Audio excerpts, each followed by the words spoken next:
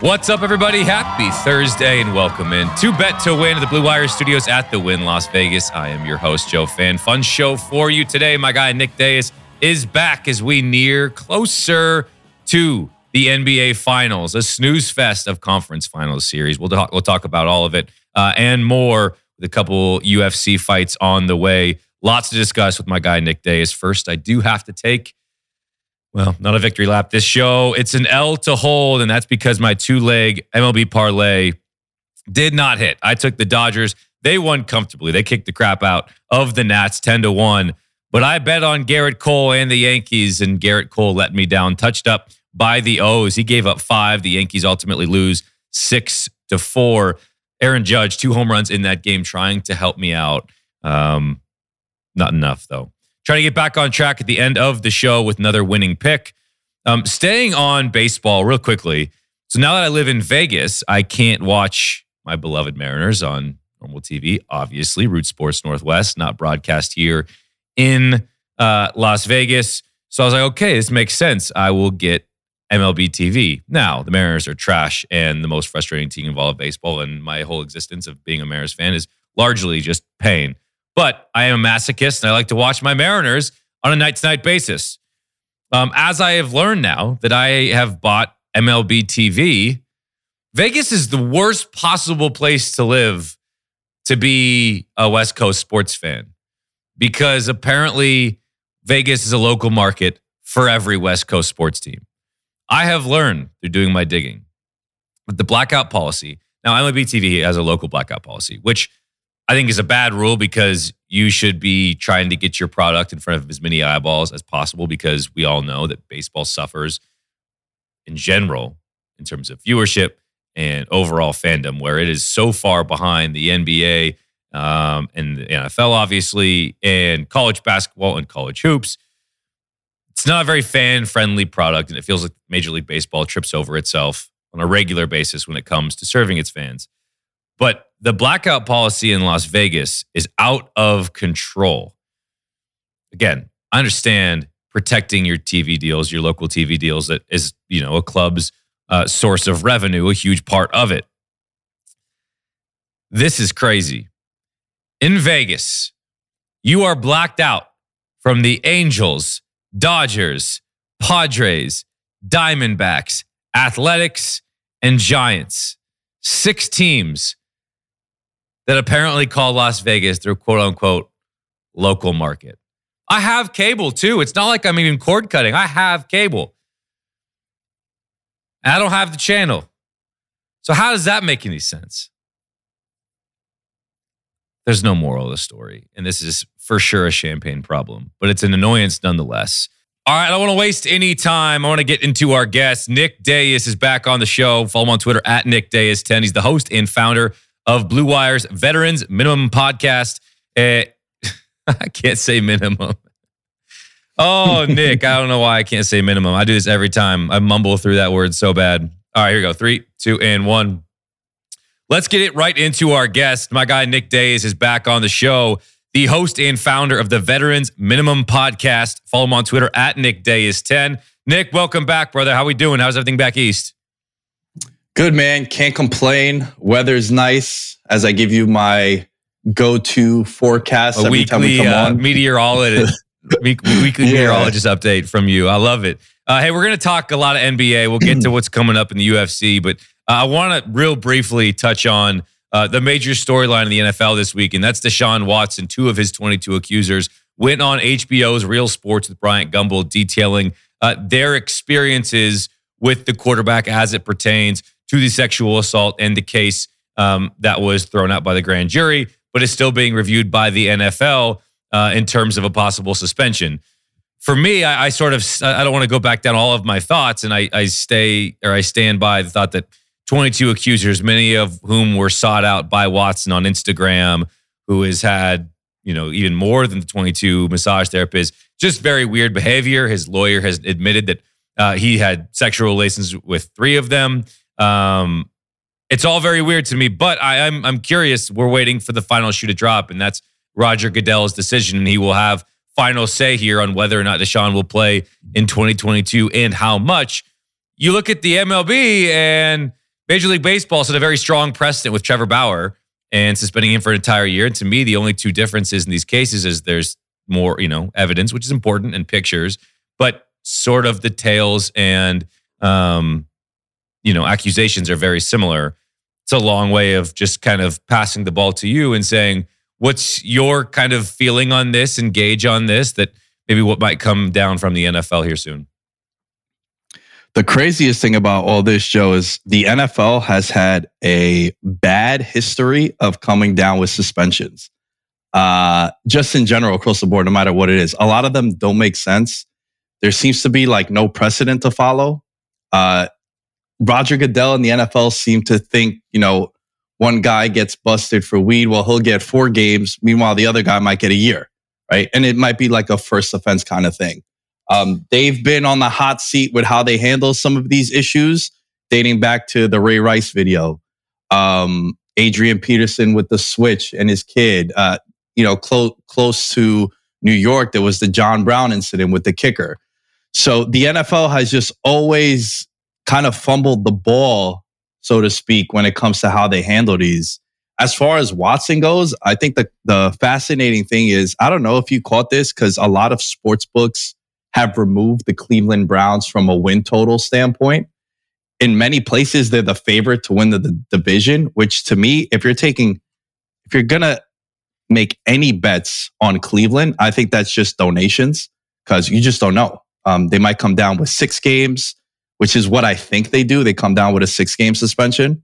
I don't agree with that, but it could also be a year. You just don't know, because like I said, there's no guidelines to, all right, they've done this in the past, it's going to be a year suspension. You just don't know. But there were some sports books that left win totals up, and it went from 9.5 to 10 games. And that jumped out to me, Joe. The only other time I remember seeing something like this was completely different circumstance. But remember Andrew Luck, the last year he played with the Colts, he had the shoulder issues, and reports came out how, he hasn't even thrown a football yet. Like, what's up with his shoulder? And their win total went from 8.5 to 9. And then they end up winning like the division. They won 11 games. So someone knows something.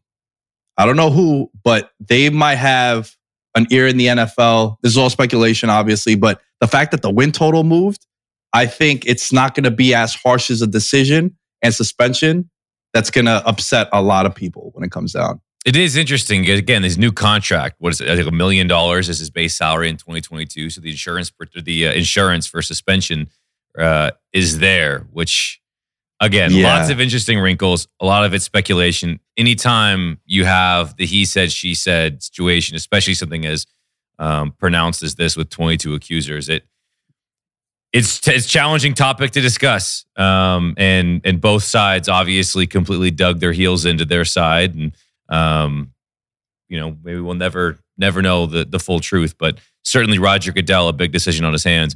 Let's pivot to the NBA, where it feels like the conference finals are coming to an end? ?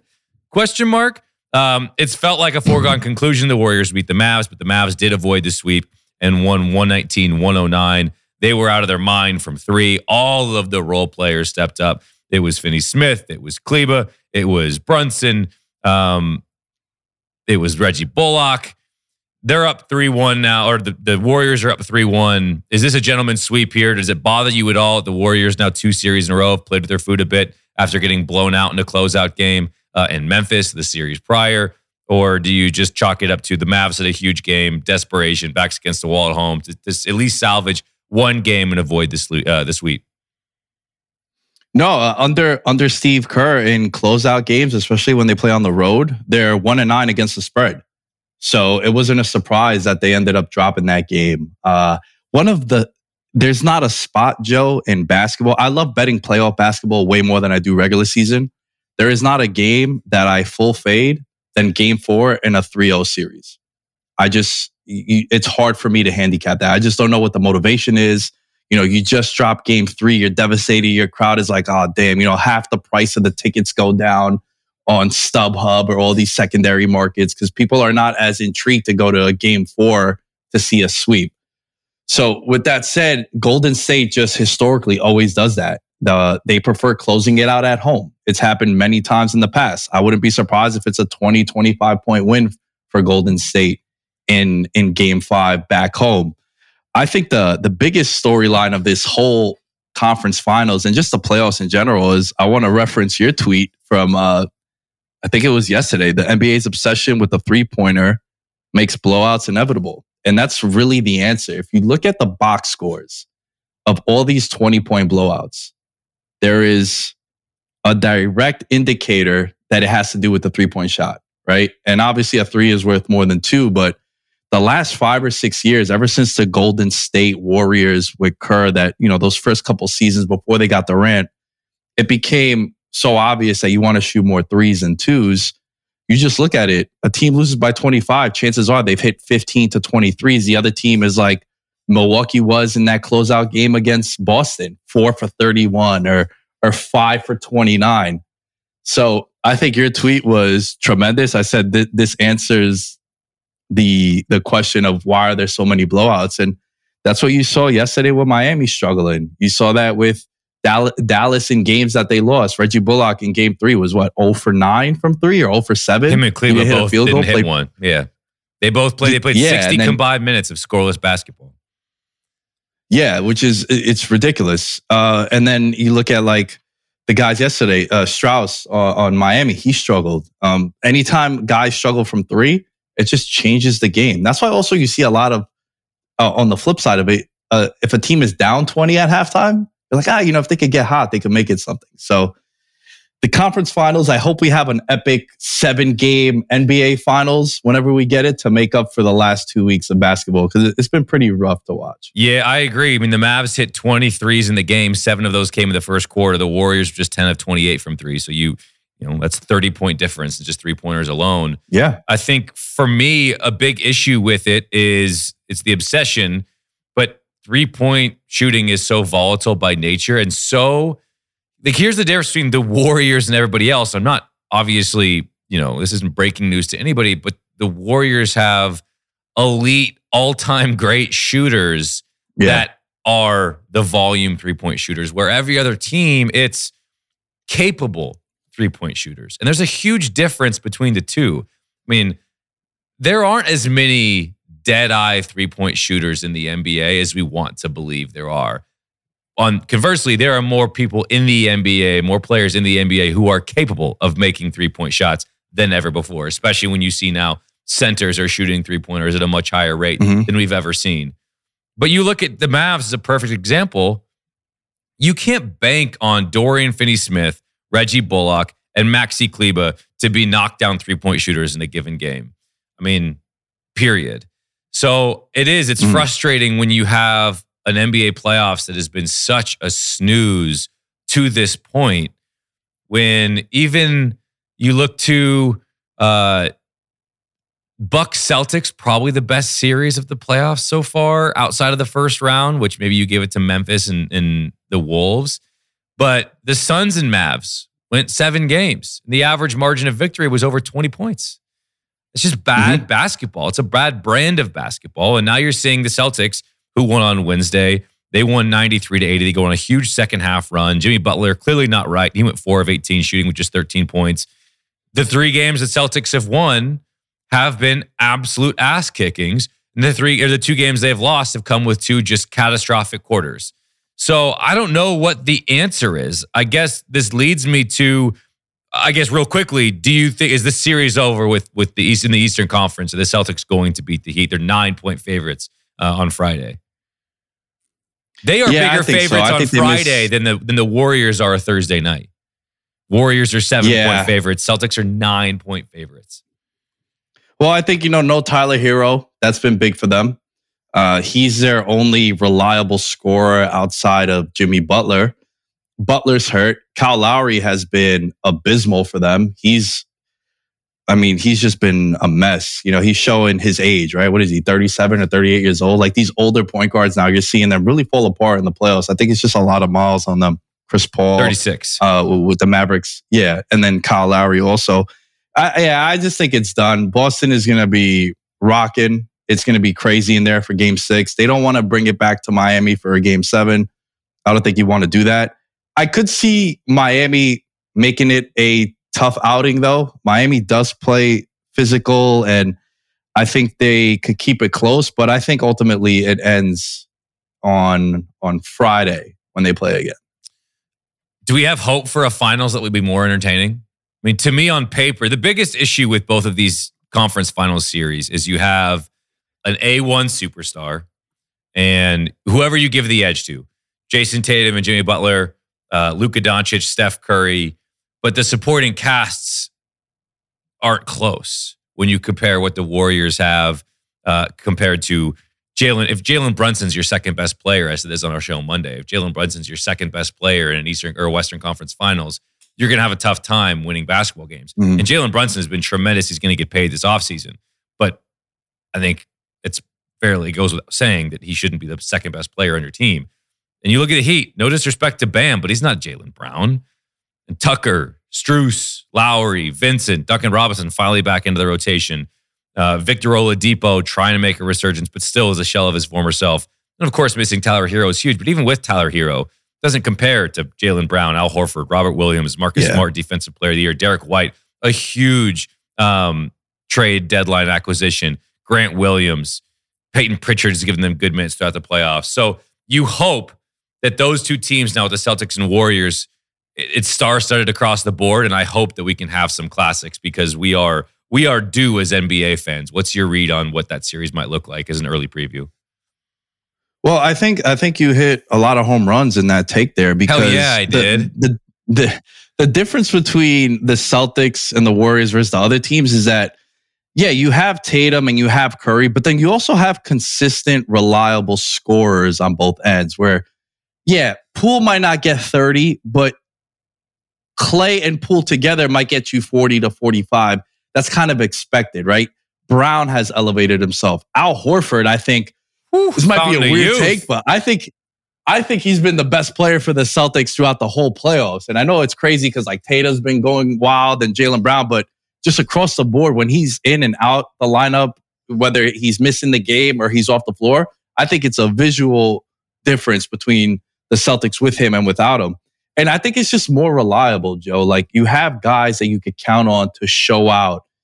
It's asking a lot for. I think the worst thing that happened to Strus in this series was that shot, that 3-pointer he hit in Game 3 that gave him the lead when they were coming back. And like, because I think he's like 1 for 18 since. Like he ended up winning that game in Boston.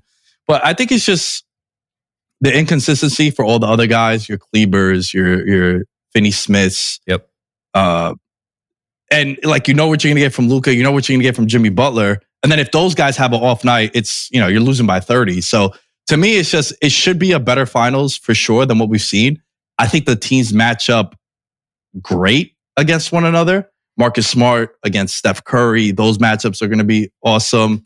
You got Al Horford now, Draymond Green, the death lineup 2.0 coming. I think the finals are going to be sick. The matchups are great across the board.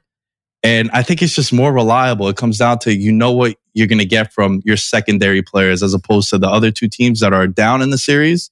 You just flip whatever happens. And I think an important note on that, not just secondary players you can rely on, but secondary players that can create their own shot and aren't dependent on just catching and shooting. Updated championship odds, the Warriors minus 145. No surprise there. The Celtics down to plus 135. Heat at plus 1,600 and Mavs at 50-1. Celtics down to plus 135. You boys 1 win away from a 25-1 finals ticket. We can hedge when we get to the finals. Let's go, baby. We love it. No, I'm gonna hedge. I'm gonna get a payday. I'm team hedge, man. I know you go down with the ship, but we can talk about that when the time comes. We'll talk about the series price and all that. Let's pivot to a little bit of combat sports. Also action. A little bit of boxing real quick. We always talk UFC. The big fight recently was Canelo Alvarez losing to Dimitri Bivol. He's foregoing a rematch and choosing to fight Triple G on September 17th instead. Just in general, do you have any thoughts on that fight? But also just as a bigger thought, I know you, at least I believe you are much more into the UFC. And it feels like the state of the UFC is just so much healthier than boxing. So I don't know if there's been a fight I've been super fired. There's been a couple, but very few and far between where it feels like every 2-3 months we have a really exciting UFC card that you are fired up about the main events and also some undercards where the superstars in boxing are few and far between. Why do you agree with that? And then maybe why is there such a kind of difference between, it feels like, the health of both sports? I think for the UFC, they're under one promotion. Like everything has to do with the UFC. Dana's the matchmaker. The coolest thing about the UFC, Joe, and I think a lot of the blame goes to a guy like Floyd Mayweather, who the being undefeated became so much of his aura, where if a boxer would lose, it was like the end of his career in a weird way. Where you look at in the UFC, the best fighters ever and fan favorites have 5, 6, 7. Nate Diaz is a top draw. He's had double-digit losses. Masvidal.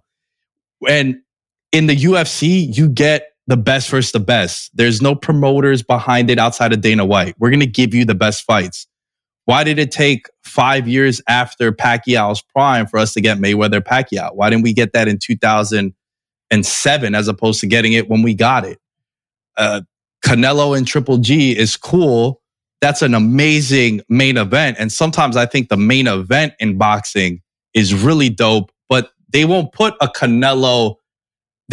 Tyson Fury and Canelo on the same kind of card, if that makes sense, where you'll get Michael Chandler and then you'll get Dustin Poirier as a headliner, right? Or you'll get 3 title fights in one night.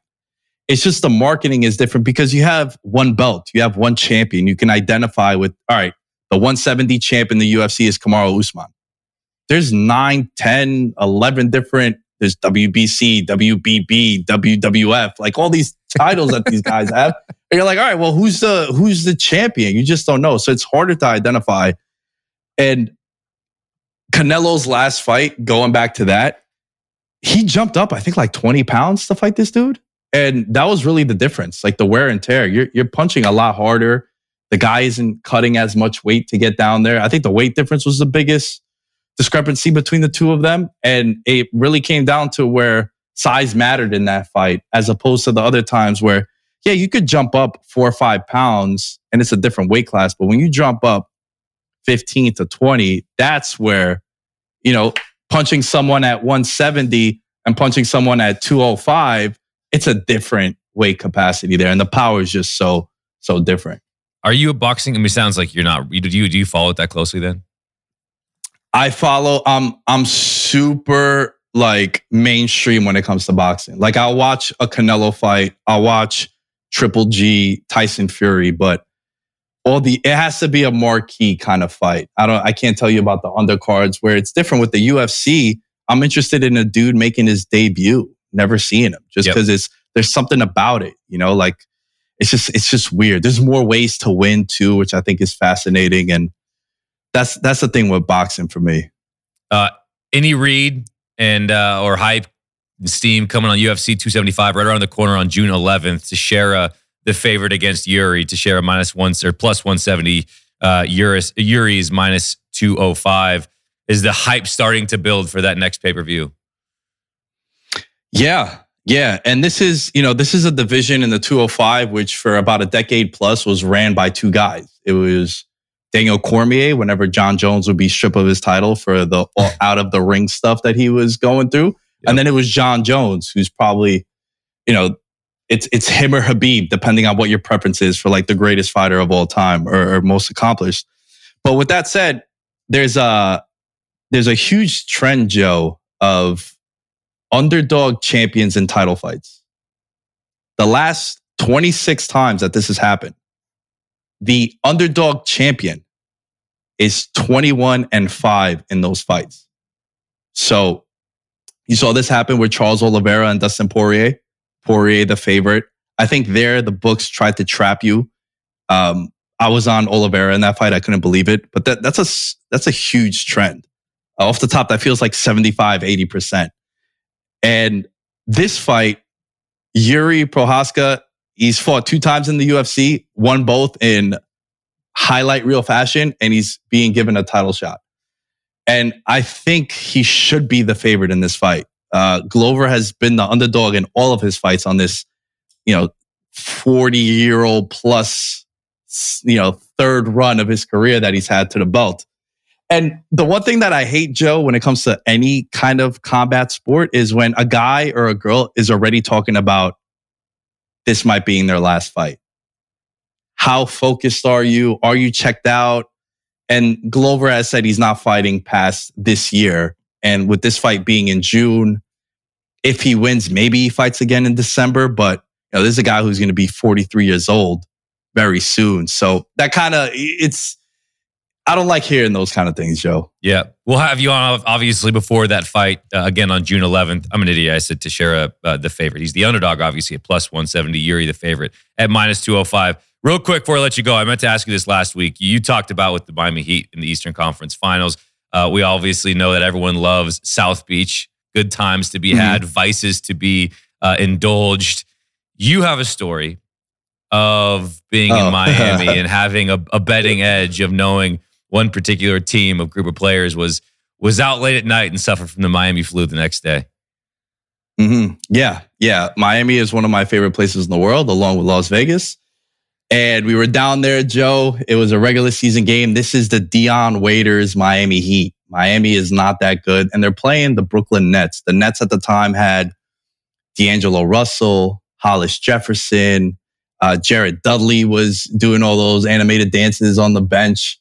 And I've gone to Miami many times, and I have a friend of mine that works at a establishment, which I'll leave at that.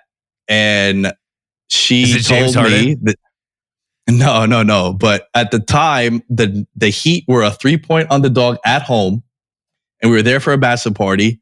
And my friend told me, "Hey, the Nets just left," and it was like 7 a.m. Their game was at 7 o'clock. I tell my friends, I was like, "Yo, we have information that the books don't know." They're like, "What do you mean?" I was like, "Dude, they were partying until 7 a.m. They're not going to be able to play. Are you kidding me? They've been here since Thursday. It was Friday night. They went out.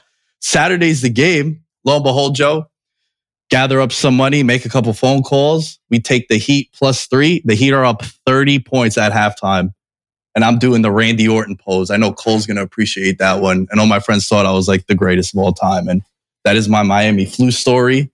The inside information was great. Shout out to my friend as always. And you get a lot of those kind of stories, man. I've heard stories about the Golden Knights that first year. I had my buddy Chris on the show. And he's a promoter at some of these nightclubs. And he's like, man, you would see them at the roulette table at 7, 8 in the morning. And it's like, what the Golden Knights are 23-1 at home in that first year? It's like, dude, Vegas is Vegas for everybody, Like you're going to hit some of those tables and, crazy stories go on. That's a hell of a story. I love it. Legendary stuff. Nick, as always, I appreciate you. Follow him on Twitter at NickDayis10. Check out his podcast, Veterans Minimum, on Blue Wire's network of podcasts. Until next time, Nick, appreciate you, brother. Be easy. We'll talk soon. Take care, guys. Good stuff, as always, from Nick Dayis. I love our chats. That guy is the man, and lots to discuss with the finals on the way. And, of course, the big UFC card, UFC 275 on the horizon with Teixeira and Yuri. Our WinBet, Bet 50, Win 200 promo is still rolling on. New WinBet users can receive $200 in free bets after they make their first qualifying deposit and place their first bet on WinBet. Once that bet is settled, you will receive 4 installments of $50 free bets. Go to winbet.com or download the WinBet app for official rules and details. Winning pick time on 4 and 3 in May, plus 1.03 units. I am taking the Yankees, the team that burned me on Monday. First 5 money line, minus 130 against the Rays. Nestor Cortez is on the mound. He's been one of the best pitchers in all of baseball, a potential Cy Young candidate in the American League, a strikeout artist, and the Rays rank 6th in K rate against right-handed pitching. Meanwhile, Ryan Yarbrough with an ERA over 4 on the season is pitching for Tampa. The Yankees have been mashing right-handed pitching so far this year. They rank 5th in WRC plus against righties. I'm running it back, allowing myself to potentially be hurt again by the pinstripes, but I have faith the Yankees are going to bounce back for me. Yankees first 5, minus 130 against the Rays. That's going to do it for us here on this episode. Holiday weekend coming up. Hope you have some great Memorial Day weekend plans. Enjoy some good food, some good weather, some good downtime, some family time, some quality time with whomever you choose to spend it with. No show on Monday. We'll see you Tuesday, though, right here on Bet to Win.